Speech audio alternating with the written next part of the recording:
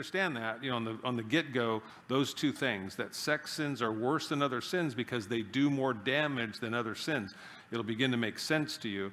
But at the same time that we understand in the midst of this, and Paul will bring this out in 1 Corinthians chapter 6, where, and again, he echoes it in Romans himself when he says, where sin abounds, grace does all the more. And so even when God is dealing with sin, the beauty of God is God always makes a way of escape.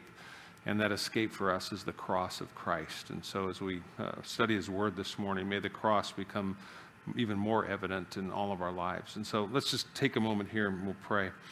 Father, we thank you, Lord, for your word, and we believe that your word is truth, and we believe that your word is a lamp to our feet and a light to our path. And so as we study it, we pray that, like Solomon's intention as a good father who loves his son, wasn't afraid to share his own failures, his own hurt from life, in hopes that his son would make the same mistake. And your word tells us as believers that we overcome the accuser, we overcome the devil by the blood of the Lamb and by the word of our testimony. And so there's power in our testimony, even in our failure, because our failure is what brings us a lot of times to you. It's why we recognize our need for you, Lord Jesus, in our life, that you are a sinner, or a Savior that came to save sinners. And Lord, we recognize that in our life, that we're sinners in need of a Savior. And we thank you so much for coming from heaven to earth and dying on a cross, rising again on the third day, so that we could know that our sins not only are forgiven, but that there's life in you. And so, Lord,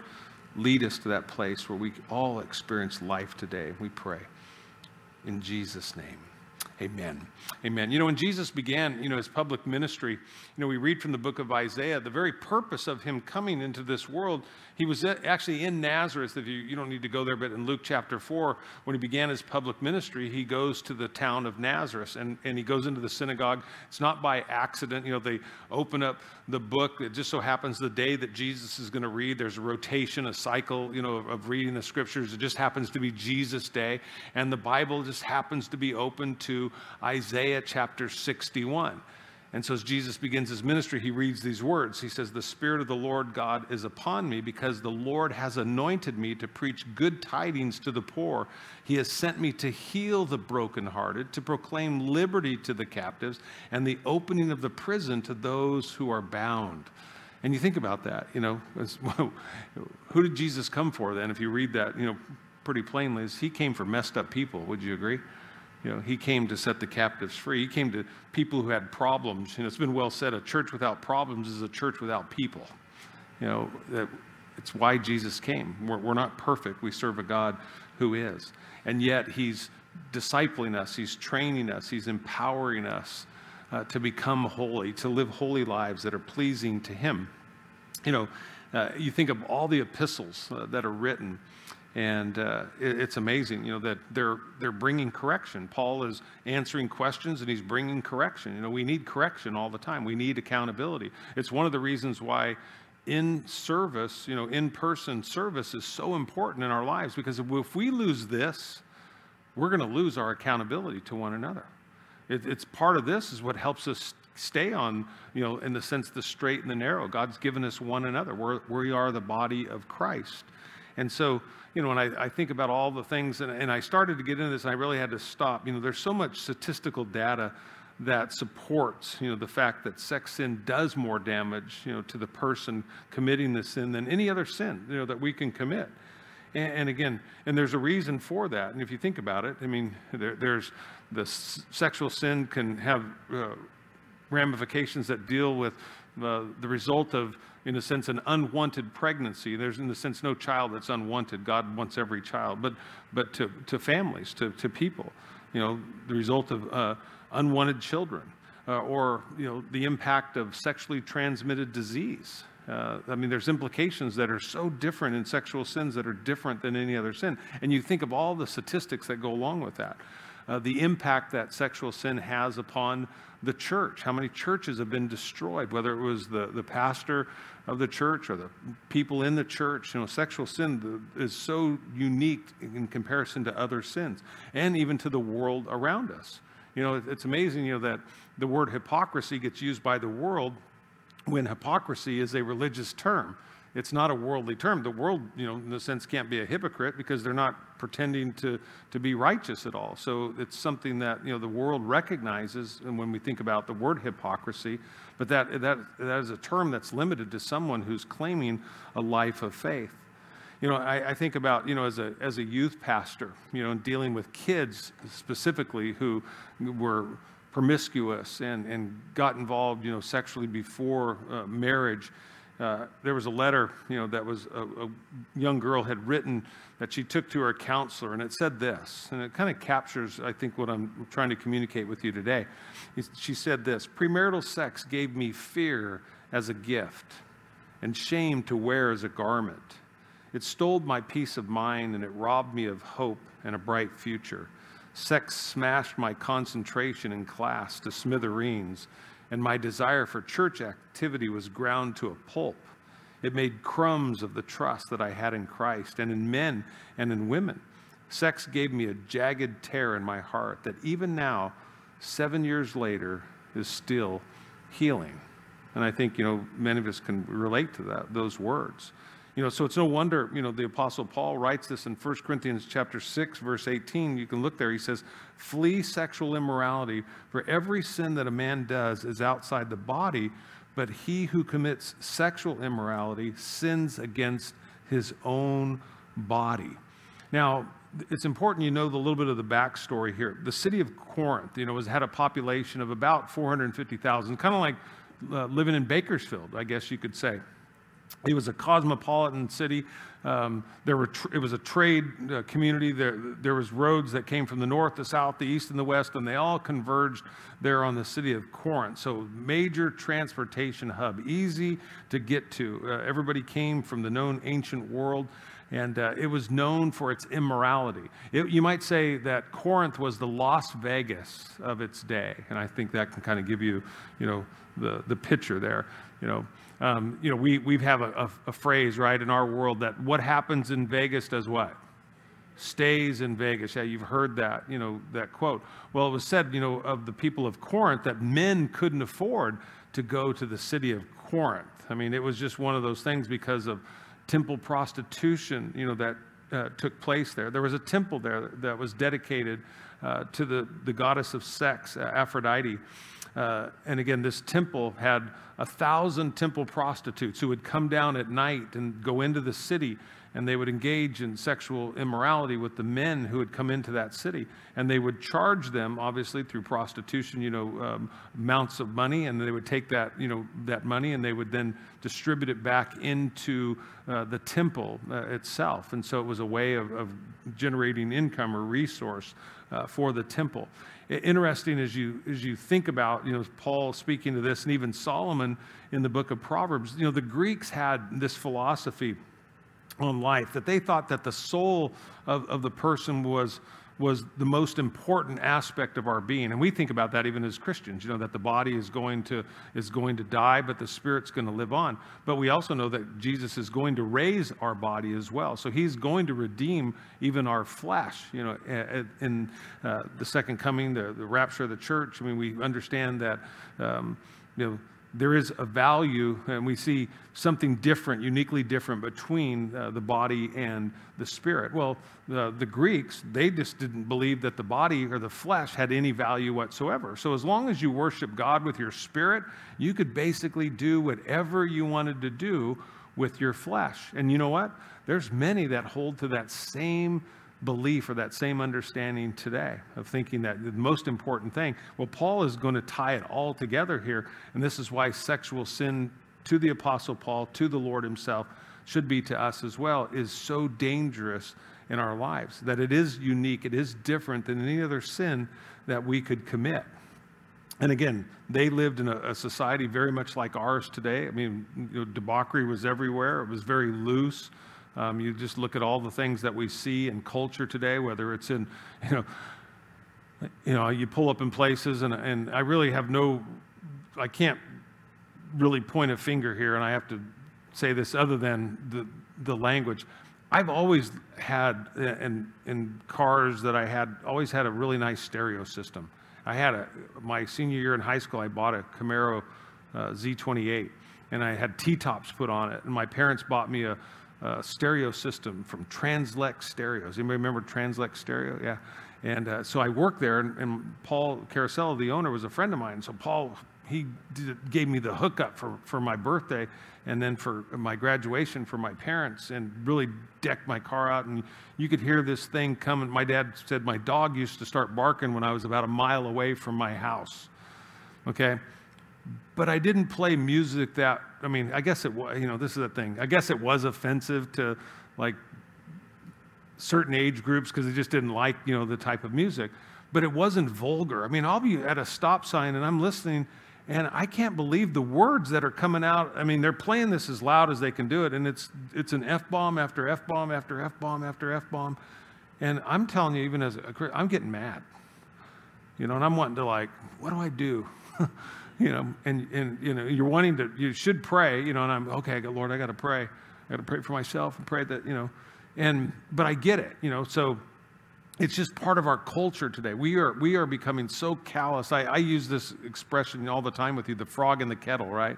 That we are just being, diluted, you might say, from purity, just, one day at a time in our culture. Hollywood, the movies, we're being desensitized with everything that's going on. And so it's so important, that we recognize those things, and we, again, do everything that we can to set our minds on the things that are up above and not the things of this earth, because it's destructive. And we see what's happening in our world today. All you have to do is turn on the television. And it's not just happening, in Bakersfield. It's not just happening in California. It's not just happening in the United States. It's happening all around the world. And you go, why? And you go, as the world moves further and further away from God, we become less God-centered in our lives. We become very self-centered. And what happens, that the flesh has insatiable desires that cannot be satisfied.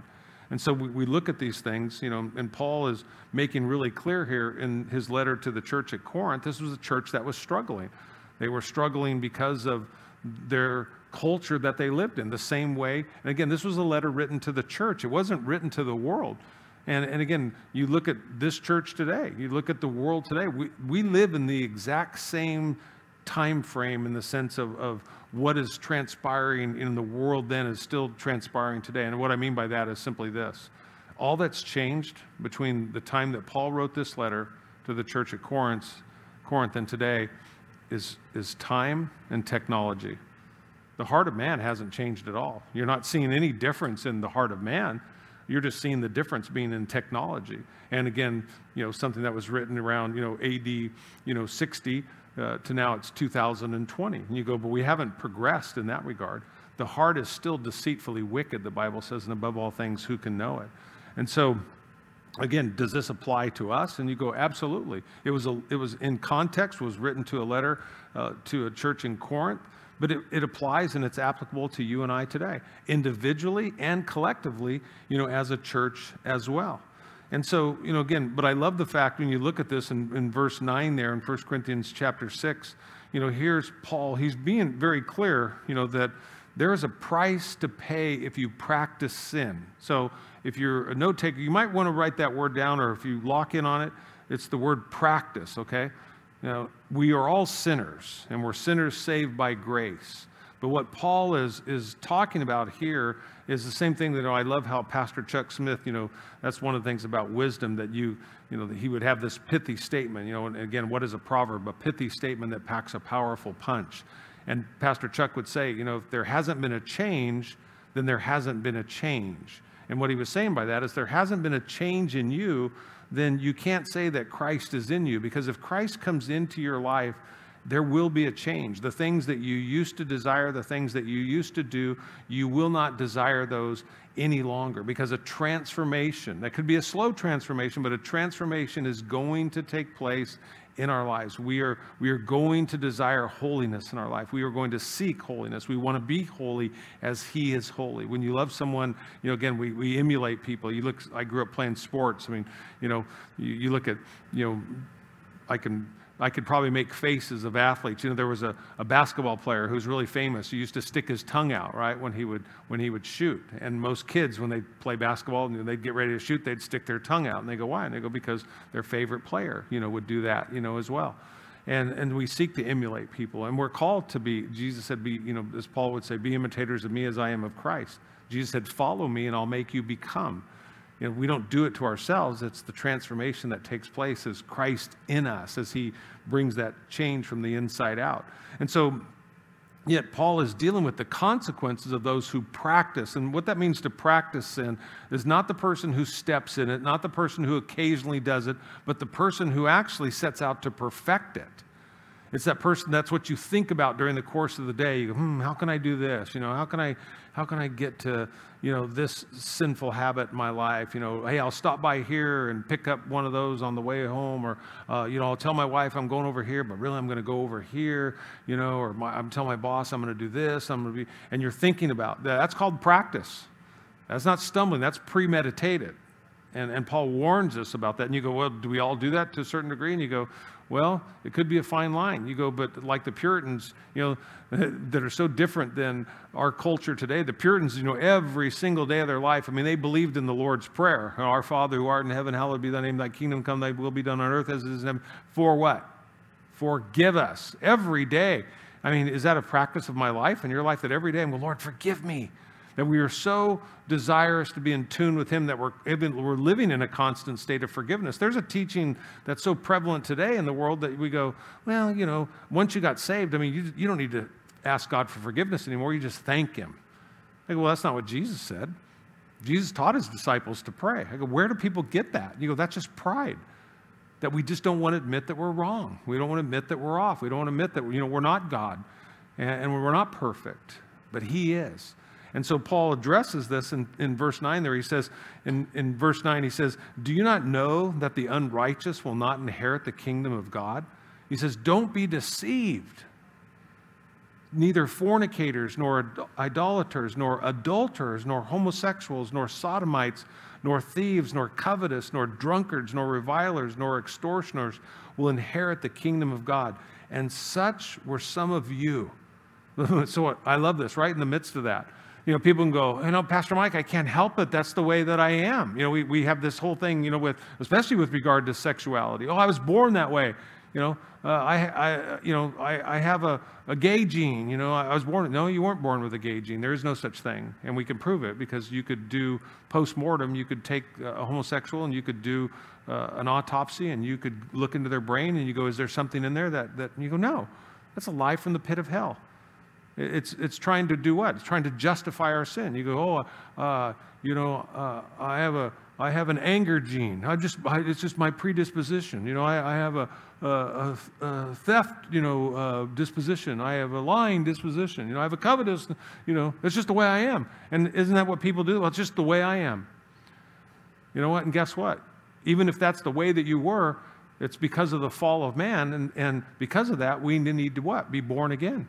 We need to experience the grace of God. We need to experience the transformation of God in our life. And guess what? He promises us. So we're not hanging our hat on the fact that he goes, okay, these are all the things that you practice these things and you will not inherit the kingdom of heaven. He doesn't say, that's it, you're all done, you're out of here. No, what does he do? He stops right there in verse 11 and he demonstrates to us that there's the power of transformation. And he uses them in the midst of this church, in the midst of this culture that they were living in, where sin was so prevalent, all these things were being practiced. And he said, and such were some of you. What is he saying to them? Past tense. You used to be that way. Isn't that a great reminder? You could read this and you go, we don't have to be ashamed then. You go, because I'm not ashamed of the gospel. You go, that's who I was. But that's not who I am. I did those things. I did all those things. And you go, but that's not who I am today. And that's what he's saying. As such were some of you. But you were what? Read that with me. He says, but you were what? Washed. But you were what? Sanctified. You were set apart. You were cleansed. You were sanctified. And you were ultimately, and here's the greatest part, is you were what? Justified. What is that expression about justification? Just as if I'd never sinned, right? That's what you have in Christ Jesus. He's going, you were what? You were washed, you were sanctified, you were justified in the name of the Lord Jesus and by the Spirit of our God. So what is he doing? He's connecting. You got to understand what he's doing. He's connecting spirit and flesh here. Spirit and body. He's going by the person of Jesus Christ and also the person of the Holy Spirit. So this isn't like the Greeks were declaring, and this is why he's saying that. That's why it's important to understand the cultural context behind it, is that he's going, just because, they say, that, the flesh, doesn't matter, it's just honor him in your spirit. Paul's going, nope, it's a package deal. He's either, as the old expression says, he's either Lord over all, or he's not Lord what? At all. Yeah, so important. Some of you. And yet, here's Solomon, as I was sharing this with you a couple of weeks ago in Proverbs 5-7 there. He's encouraging his son to listen to him. He's saying, I want to warn you, son, about the dangers that you're going to face with regards to the opposite sex here. And this applies to women just like it applies to men. Don't think it's one way here. And you might think it's strange, that God is using Solomon, a guy that, like I said, had 700 wives and 300 concubines, to teach his son about, the ills of idolatry, or the ills of, adultery or promiscuity, or, sexual sin. You go, no, I think that makes him an expert. If there's anybody that knows the hurt and the heartache that comes with sexual sin, it's Solomon. And there's something that should be encouraging to you, not that we would continue in sin, as Paul would write again to the church in Rome, but that we would understand where sin abounds, grace did all the more. The enemy doesn't get the victory over your sin. Jesus does. And so by sharing openly the hurts and the heartaches, the sin, the failure that we have in our life with other people, not to glorify it, but to let them know the hurt that it's caused, not only to ourselves, but to other people, helps become a deterrent. But if we're prideful and we're unwilling to humble ourselves before people, then what are we doing? And it's part of why the unbelieving world has a problem with the church, because they recognize the hypocrisy in the church. They know they're not perfect. But it's when you and I try to pretend to be something that we're not. And it's what Jesus hated. It's what he called the religious leaders. He said they were whitewashed tombs. They were hypocrites. They wore a mask. They were trying to present themselves to be something that they're not. It's better to go that, we're all sinners saved by grace. Now, that's varying degrees and obviously, different things in life. And this one specifically is speaking to sexual sin here. But Paul, as he does in 1 Corinthians 6, he addresses a lot of things. But sexual sin obviously has some repercussions that, again, we've got to be open to discussing. We can't go the way of our culture that is trying to present through media, through Hollywood, through movies, through music. Everything is just trying to portray, what God calls an abomination, is to try to, we're seeing this in our culture today, this cancel culture, right? That we're somehow just, if we tear down the statues, we're just going to, tear down the memory, of our past. And you go, no, because it's part of us. And sexual sin stays with us. I mean, even long after the act itself. And that's why it's so important to find forgiveness, because it's only going to be at the cross where we're truly going to experience the forgiveness that we need and desire to live a life of freedom.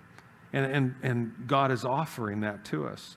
So if you think about, Solomon's a good choice, because did he heed, God's warning in his own life about not having multiple wives? No, If you're a note taker, you can write that down. Deuteronomy 17:17, and what God had said about taking, wives unto himself. We know that, his foreign wives did what? They turned his heart from God.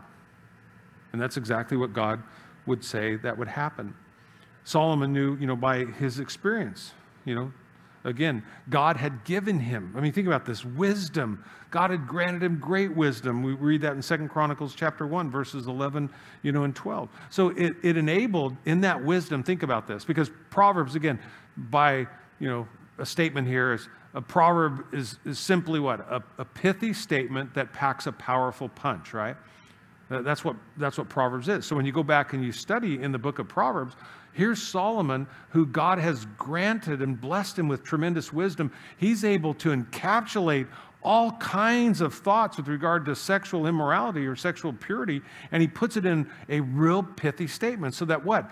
Because again, remembering things, I know some of you, I talk to you all the time, you go, Pastor Mike, man, it's so hard for me to memorize Scripture. And you go, that's one of the great beauties of Proverbs. So if you're going through Proverbs, like a proverb a day, A proverb a day. You just read one proverb a day, and so you're going to read over the course of the month 31 proverbs, and you just did that for years in your life. Eventually, you're just going to be quoting it. It's not that you're going to actually even try to. The stress isn't going to be there. The strain's not going to be there. Again, it's just because, it's like the old expression, garbage in, garbage out. The Word of God in, the Word of God out. It'll just start, unfortunately what happens is we spend too much time reading other things that, our mind's like a disc. It's just picking up all kinds of data. So we need to spend probably a little bit more time focusing on the Word of God. And so when you think about, how important was this issue of sexuality to Solomon?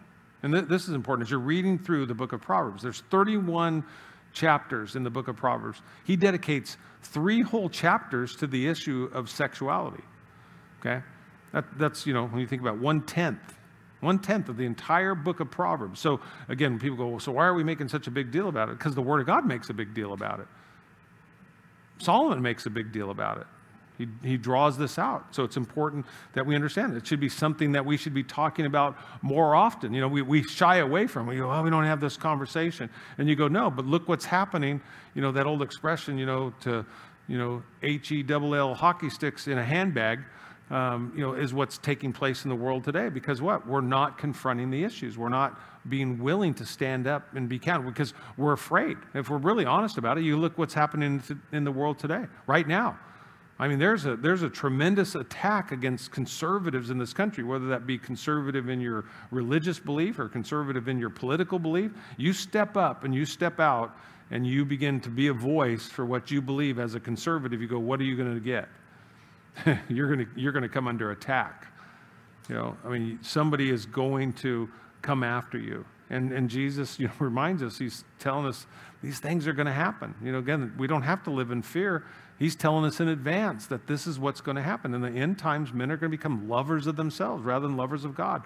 They're going to be proud. They're going to be disobedient to their parents. There's going to be great division. There's going to be, nation against nation, kingdom against kingdom, this infighting that's going to take place. And, again, we're seeing all these things that are transpiring. We shouldn't be surprised by any of it. But it also shouldn't cause us to become fearful and to back down.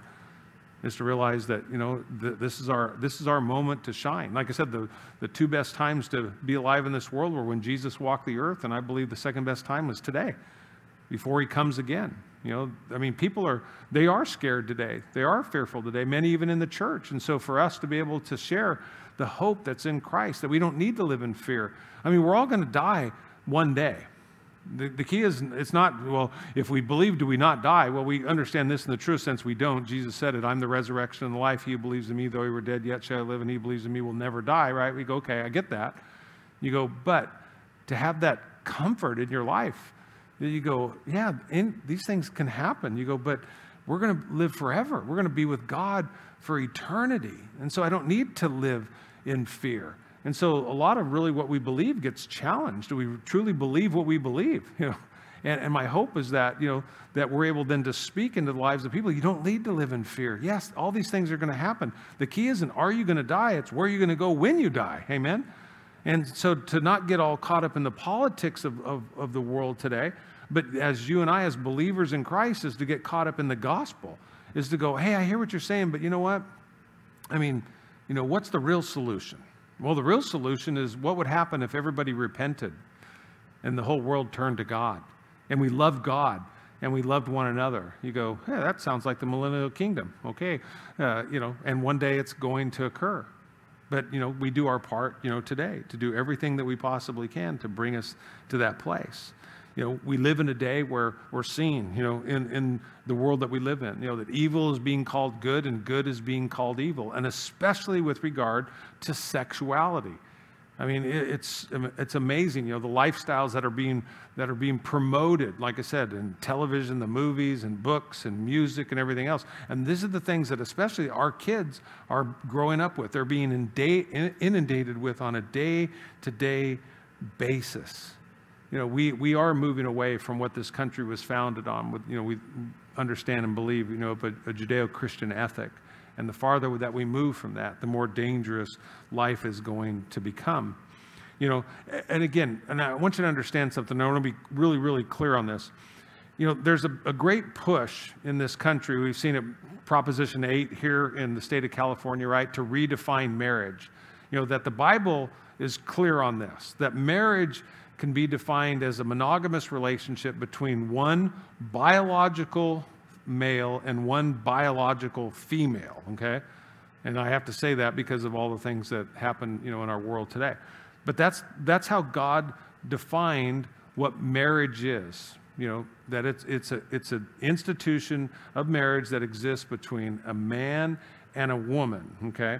There is no such thing, biblically speaking, as same-sex marriage. And we could spend weeks on going into this, And again, when you think about why is sexuality so important, you go, because it's the basis of our identity. And it's under attack today. To think that, when a child is born into this world, that we're not going to identify that child and say, well, we're not going to determine what the child is. We're going to let the child determine what they want to be at some point in their life. And you go, that is an abomination before God. Because you didn't create your children. God did. We just have the joy of being able to birth them, to be the incubator, you might say, to bring them into this world. But they truly belong to God. They're His, and they were created in His image. In the image of God, they were created what? Male and female. When a child was born into the world in my day, the doctor delivered, the child, and what was the first thing he said? There was only one of two things that the doctor said. He said, it is a what? Boy, or it is a girl. And you go, and what determined that? You go, was our sexuality.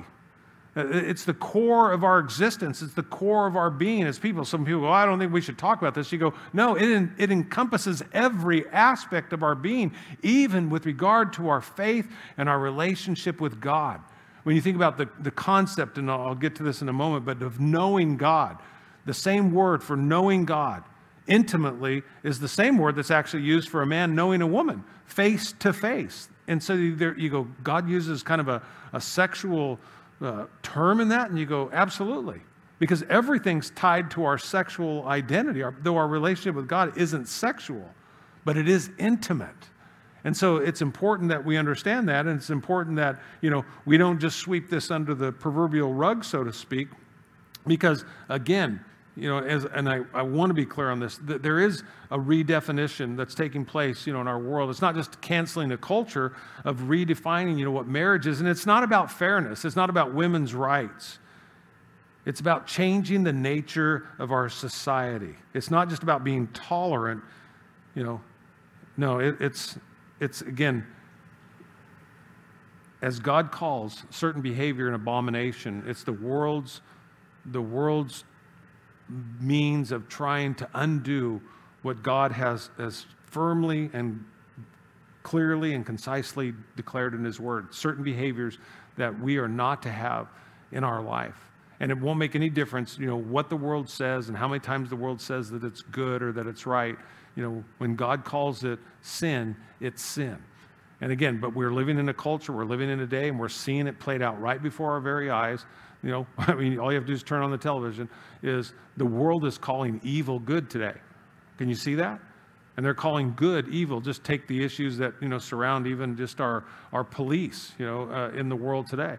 Not saying that, again, that every police officer, is good, just like there's not every person is good or in anything. You go, but generally speaking, the police are there established by God for our protection. And yet there's a whole now group of people that think all police are evil. And we're calling this exactly what Scripture said. So it shouldn't surprise us. It's not that we even get mad at that regard. I go, I get it, because that's what the world does. They call evil good, and they call good evil. But we have to recapture that in our own lives as the church and remember, again, we can't buy into it. We can't accept it. And if we roll over to it, like I said, the end will definitely come very, very quickly here. From the very beginning, God created us, human beings as sexual beings. In Genesis, like I said, we read the husband and wife becoming one flesh there in Genesis 2:24. And yet we see the impact of the fall, right from the very impact, and the way that it distorts, humanity's desires, and it corrupts our actions. And so we look at this in Scripture, And we see that, Scripture very clearly addresses then sexual sin. And it does it in a discreet manner. I mean, you think about it. I mean, it deals with, the issues of rape and adultery, to the prohibitions against lust and fornication. And yet we don't see, when you read the Bible, we don't see terms like sexual harassment or even pornography in the direct sense, or sex trafficking, things that we find in our world today. But we do see the same repercussions for sexual sin, because it's as old as humanity itself. All we have to do is go back and study the Scripture. There in 1 Corinthians 6:12, Paul then goes on and he says, "And all things, though they're lawful for me." And I love this. He says, "But not all things are helpful." He says, "All things are lawful for me, but I will not be brought under the power of anything." So Paul had something to say, like this. He says, because this was part of his teaching, about the grace of God. He says, all things are lawful for us. See, the legalist looks at this, and the legalist, and if you are a legalist or you know one, the legalist looks at this and says, everything is wrong unless you can prove from a verse of Scripture that it's right. And that's called legalism. It's a negative approach to life. And there's many, many people that's how they approach their relationship with God. Everything is prohibitive. Don't touch this, don't touch this. And so Paul goes the other way with it. And again, because the New Testament, it approaches it from a different perspective. Paul is saying everything's right. He's saying God made heaven and earth. He made everything that's in it, and it's right except for the things where God places a label on it and he says that it's wrong. And again, but this is an entirely different viewpoint than they were expecting and what they were used to here. And so Paul is basically telling us, that there's a very limited part of Scripture that truly labels things as wrong. It's like this. Do you put a fence around something that you want to protect? And you go, yes, that's why you put a fence around it. God puts a fence around marriage and our sexuality, not because he's a prude, not because he doesn't want us to have any fun, is he wants it to be a protected relationship. He said, that the marriage bed is to be undefiled and it's to be held in honor, marriages amongst all people here. And so, again, understanding when God puts a prohibition on something, again, he's not a killjoy. There's a reason for it. And again, ultimately, it's to protect our very lives. Verse 13 goes on, it says, for the food's for the stomach and the stomach for food. So you can see the connection there. He says, but God will destroy both it and them. It says, now the body is not for sexual immorality, but for the Lord, and the Lord for the body. Because again, how they viewed the spirit and the soul here, they treated sex as it was an appetite to be satisfied, not that it was a gift to be cherished and to be used carefully. And so Paul, he answers this, and he puts it in such, brief words. He's basically saying, food is for the stomach, and the stomach is made for food. He says, but God will destroy both, one and the other. So again, what is he saying? He's going, it's a temporary arrangement. He's saying, yeah, it's true that, stomach and food, they're made for each other. Obviously that's how God designed it. But it's only serving a temporary purpose, and it's only for in this life. But there's coming a day, he says, God's going to destroy both the food and the stomach. So there's no permanent plan you can say for food and for our stomach. But there is a permanent plan in the sense for the body. So we go back to the very beginning as we started this, why sex sins are worse than other sins, because now he's talking about the body as a whole, not this component, the stomach and food. So he's talking about not, our digestive system, you might say here, but he's talking about the overall, program that God has for our life, and the way that our sexuality plays into that, because it touches us on such a deeper level in our life.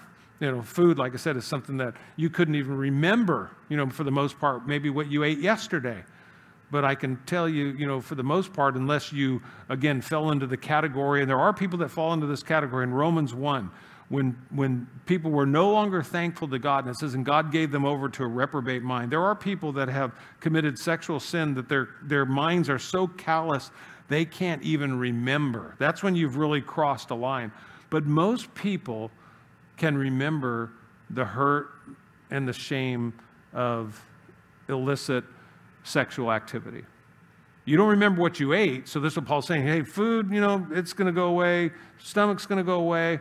But I can tell you this, the sins that you commit against your body, they don't just go away. It's not going to be like, oh, I forgot. No, you're going to remember. And the enemy's going to bring it to your memory. And you're going to see, as I said, the repercussions, they're different. It's not that, sex sins are harder for God to forgive, because they aren't, okay? And we can repent and we can turn from that. But the repercussions, the consequences of sexual sin are far more damaging, far-reaching. Like I said, whether it's an unwanted pregnancy, whether, it's a sexually transmitted disease, whether it's just the torment of, because again, as we give ourselves, and we'll see this later in this chapter, to someone else, that you wish that you could forget them, but you can't at that point. There's something about that. Like I said, you can forget all kinds of things that you've eaten, but there's something about, our sexuality that it's a body, soul, and spirit level. Does that make sense? Not if you're tracking with me. If you're at home and you're tracking, not okay. Good. And now this is something. One of my, I hadn't read him in years, but Ray Steadman. I always loved when I first came to know the Lord, and Pastor Chuck would always refer to Ray Steadman, and he wrote this. This isn't my own thought. He said, "Do you realize that the Bible teaches that worship is a form of sexual expression?" He said, if the basic definition of sex is the urge to merge, he said, you can see that going on in terms of friendship, can't you? He said, you sit down with a friend and you want to share. You say, you want to hear what they have been doing. You want to hear them tell you what they've been doing, and you want to tell them what you've been doing. He says, you want to hear what their opinions are about certain things, and you want them to listen to yours. Friendship consists of an interchange of one life with another at a level of soul that's in its expression of mind, emotion, and will. He says, now what is worship? Worship is a hunger to be possessed by God and to possess all that there is of God. The worshiping spirit cries out and says, oh Lord, come be with me, take me, use me, possess me. God in turn gives us the beautiful promise that he makes himself available to us to be owned and used by us and relate to us. Jesus then, he put it in the most precise way when he said this, that the deepest relationship possible between a human being and God is you in me and I in you. John chapter 14, verse 20. That's what Paul's talking about here. He says in verse 14, and God has both raised up the Lord, and he will also raise us up by his power. He says, do you not know that your bodies are members of Christ? Shall I take the members of Christ and make them members of a harlot? Think about it like this, church. If we begin every single day of our life, if you got up and I got up every day and we surrendered our body to Christ, do you think that would make a difference in what we would do with our body during the course of the day? It's pretty simple, isn't it? That if we dedicate our body to Jesus, you go, Jesus, I'm yours. I'm dedicating myself to you today. I'm going to do what you want me to do. I'm going to go where you want me to go. I'm going to say what you want me to say. I'm going to drink what you want me to drink. I'm going to eat what you want me to eat. You go, there's something beautiful about that, this exchange. And that's exactly what the Lord desires in our life. And you think about all the sins, that we can commit, with our body, not just sexual. He says in verse 16, he says, or do you not know that he who is joined to a harlot is one body with her? For the two, he says, shall become one flesh. Obviously, we know that when a woman and a man join their bodies together, their entire personality is involved. That there's such a, especially in the beauty of marriage, because there's a commitment that's there, and this oneness, the beauty of that. And again, but when it's not with regard to a marriage relationship and it's done through the act of fornication or idolatry or adultery, it then becomes idolatry in that. And there's deep and lasting consequences that come with that. And that's what Paul's warning us about here. That, again, a person can sin against their own body. And when you do that, it involves the whole person, because you're all in. You might say at that point, it's body, soul, and spirit here. Again, it's why it's so important that we understand, being male and female involves the whole person. You think about that, the beauty of that, the way that God plumbed us, anatomically, that here we are, the male is the giver, the female is the receiver, and it's this beautiful thing, this exchange that God created us in his image, male and female. And when we come together, this oneness. And so, to treat that lightly and not recognize that there's something very much spiritual about that. We understand the Trinity, that God is, body in that sense, and soul and spirit, triune being, that Father, Son, and Spirit working together in combination in oneness. And so, we can then begin to understand, that obviously our sexual experience, involves our complete personality. It involves our total person. Verse 17 goes on, it says, but he who is joined to the Lord is one spirit with him. So in the same way that, that a man would join himself to a harlot, and when he does that, he takes on the sins of that person. I mean, you think about that. Doctors will tell us this, and this is one of those things that, in one sense, it's kind of disgusting when you think about it, is that through the act of sexual intercourse, that there's a swapping of DNA that scientists tell us that never leave. So when you become involved with someone sexually, physically, that you take on their DNA and they take on your DNA. And you go, and you think about that, you go, if that was just a one-night stand type of thing, you go, would you really want that experience? I mean, would you really want that kind of, swap, so to speak? And people would go, no, absolutely not. If I really thought about that. And you go, but the problem is we don't think about that.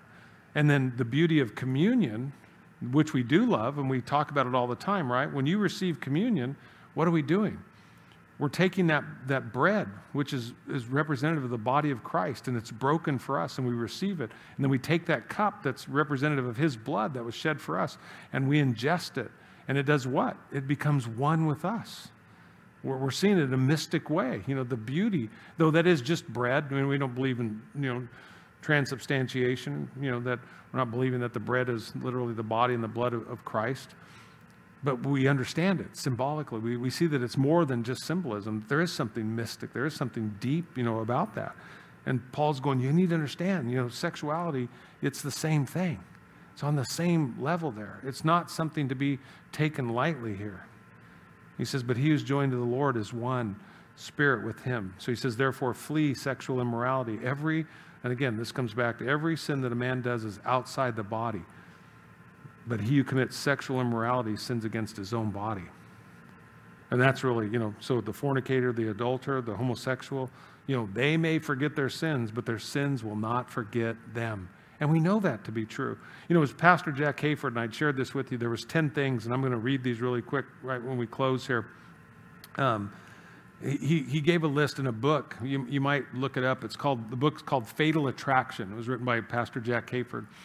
And in the book, he lists, again, 10 the implications, of why sex sins are worse than other sins. Number one was the damage of the foundation of our identity. Again, it's an attack against our very identity. Number two, exploit the deepest aspects of our emotions. What that does to us emotionally. That's why, there's an old expression that women give sex to get love and men give love to get sex. And there's something, emotional that we're after with that. Number three, it pollutes our God-given privilege to beget life. Number four, it produces guilt that cripples the confidence of a believer in Christ. Number five, it compromises the foundations of marriage. Number six, it exposes us to the risk of begetting unsupported children. And number seven, it increases the probability of spreading disease. Number eight, it gives place to appetites for increased immoral behavior. And we know that from Romans 1 again. It goes from homosexuality, ultimately ends up with what? Bestiality. Sin is an insatiable appetite. Number nine, it breaches a trust with the whole body of Christ. No man's an island. We impact, one another. Jesus said, a little leaven does what? A little leaven does what? Leavens what? The whole loaf of bread. Yeah. And number 10, it's an assault. It's an assault against the pure lordship of Jesus Christ in our life. Because it's the sin of idolatry, that we're putting something above Jesus Christ at that point. Those things you could spend days and weeks delving into each and every one of those 10 items there. In verse 19 he says, "Or do you not know that your body is the temple of the Holy Spirit who is in you, whom you have from God? You are not your own." And that's theirs. Why is fornication and adultery different than other sins? Because God the Father created our bodies, God the Son redeemed them, made them part of his body, and God the Spirit indwells within our bodies and makes us the very temple of God. And how can we defile God's temple? By using our bodies for immorality. It's really the question that has to beg to be asked.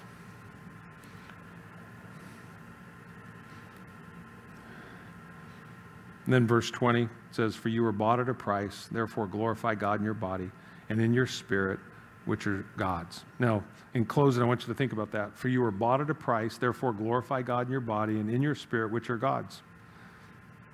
David Guzik, in his commentary, he said, "Any honest person will take better care of something that doesn't belong to them." Maybe that's how we all need to leave here today. Think about your body, whether it's sexual sin, any kind of sin against your own body, gluttony, drugs, alcohol abuse, whatever, that you might be doing, that you go, think about when you borrow something from somebody else. Do you know, by a show of hands, is there anybody in your life, by a show of hands, that you like to loan things to because when they give it back to you, it comes back to you better than how you loaned it to them? Anybody? Can you think of that? Yeah, there's a few people, I love when certain people borrow stuff. And do you have anybody in your life that you don't like to loan anything to? Because if you do loan it to them, you know that it's not going to come back in the shape that so think about it this way. Your body is on loan to you from God, okay? It belongs to him. And you got to give it back one day. How do you want to give it back to him? When it's somebody that you really love and you care about, you go, if it's somebody that, that you really appreciate, what do you do? When you borrow something from them, it's like, before we had a truck, I remember I would ask my father-in-law, I'd say, "Rod, can I borrow your truck?" And my father-in-law, he takes care of everything. I mean, he's polishes it, it's like, why does he have a truck? I don't even have any idea. It's too clean. It's like, but he'll get it dirty, but he cleans it, and he'd be out there, and I would be so scared borrowing his truck. I want to check it and make sure there's no rocks even in the tread, when you return it, and you'd fill it up, with gas or diesel, because he likes diesel better than gas. And you don't confuse the two. That's really a bad thing. But you go, well, what do? You go, because you appreciate it, you go, I hope they'll let me use it again, so I want to give it back better than how I got it. Because you want them, when they look at it, and they're going to look at it, just like God is going to look at it one day, right? He's going to do a little inspection, right? We're going to stand before God. He's going to go, "So what'd you do with my body?" Whoa, man, didn't take very good care of it, did you?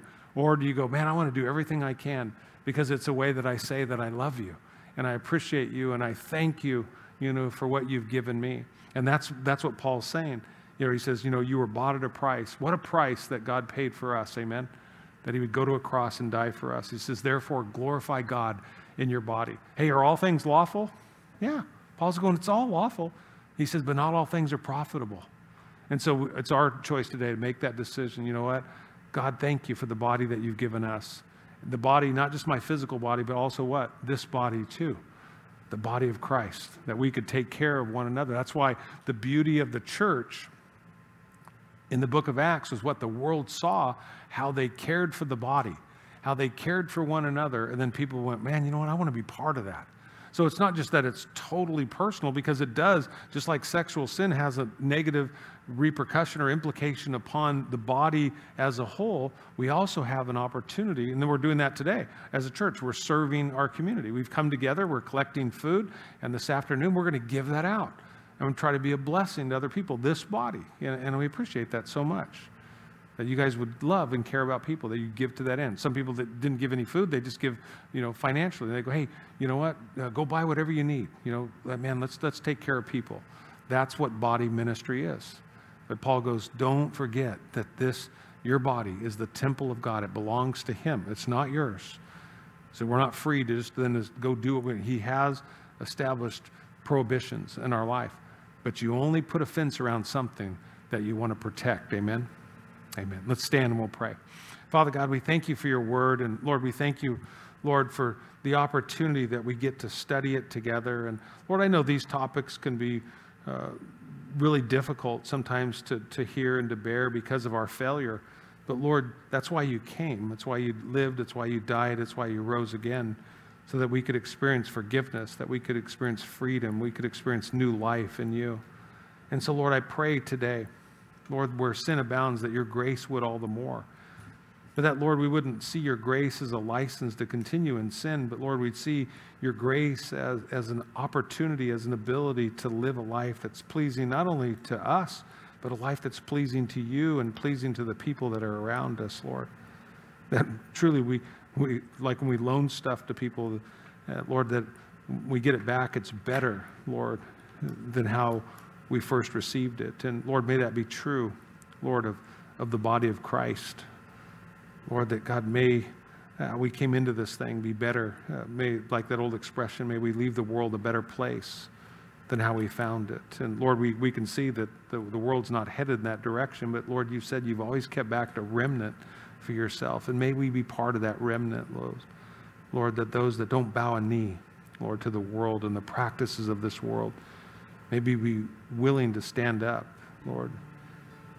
Let our lives be a light that's set on a hill that can't be hidden. And so as the darker it gets, the brighter we become. And so, Lord, we pray today that, God, you'd wash us, that you'd sanctify us, and that ultimately, God, you'd glorify us. And we know that that's only possible because of you, Lord Jesus. And we thank you for your love today.